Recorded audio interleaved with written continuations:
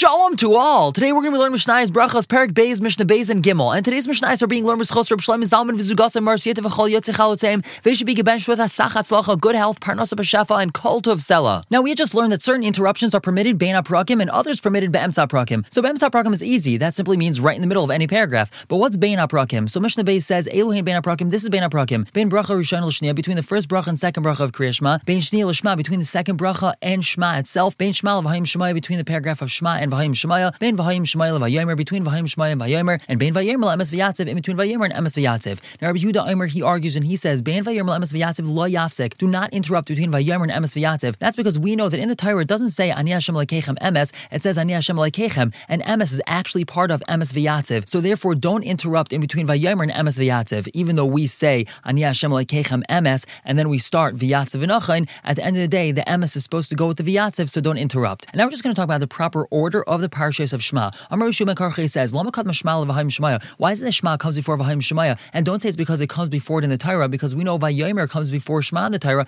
and we say Vayomer last. So the answer is, El K'dei Shekaba Olav Omach L'Shemaim Tchila. First, a person has to accept upon himself Omach L'Shemaim, the yoke of heaven, and that's Shema, and then Va'achar Kach Yekaba Olav All Mitzvahs. Then he can accept upon himself the yoke of the mitzvahs, and that's in the parsha of Vahayim Shemaya. And now we continue asking Vahayim Shemaya Vayomer. Why is it we say Vahayim Shemaya before Vayomer? That's because Vayomer also has Kabbalas Omach L'Shemaim in it. We say Laman Tizkru V'Asisim is Kol Mitzvahs. So we should say Vayomer before Vahayim Shemaya. The answer is Vahayim Shemaya Noeg Vayom Uvalaylo, because what we learn about in Vahayim Shemaya, that is done during the day and at night. We talk about Limud HaTorah in Vahayim Shemaya, and that has to be done during the day and night. And Vayomer, the main part of Vayomer, which is talking about the mitzvah of tzitzis, Ein Noeg El Bayom, that's only during the day. We know that there's no chiv of tzitzis at night, and therefore we're going to say the parsha of Vayomer last. And now Mishnah Gimel, Hakayra Shema, a person saying Shema V'lo Yishmiel Azna, he wasn't able to hear what he said. Yatza, he's still Yatzei. Rabbi Yossi, he says La Yatza, he's not Yatzei. The pasuk says Shema. You actually have to hear what you're saying. Let's say Karv Lo Diktik Beisayasal. He said Shema, but he wasn't careful to enunciate the words properly. We have the words Al Levavecha, and he mushed them together. He said Al Levavecha. So Rabbi Yossi, he says Yatza, he's still Yatzei. Rabbi Yehuda, he says La Yatza, he's not Yatzei. What about Hakar Mafrei? A person reads backwards, which means he said a pasuk later on and then said a pasuk that's supposed to be earlier.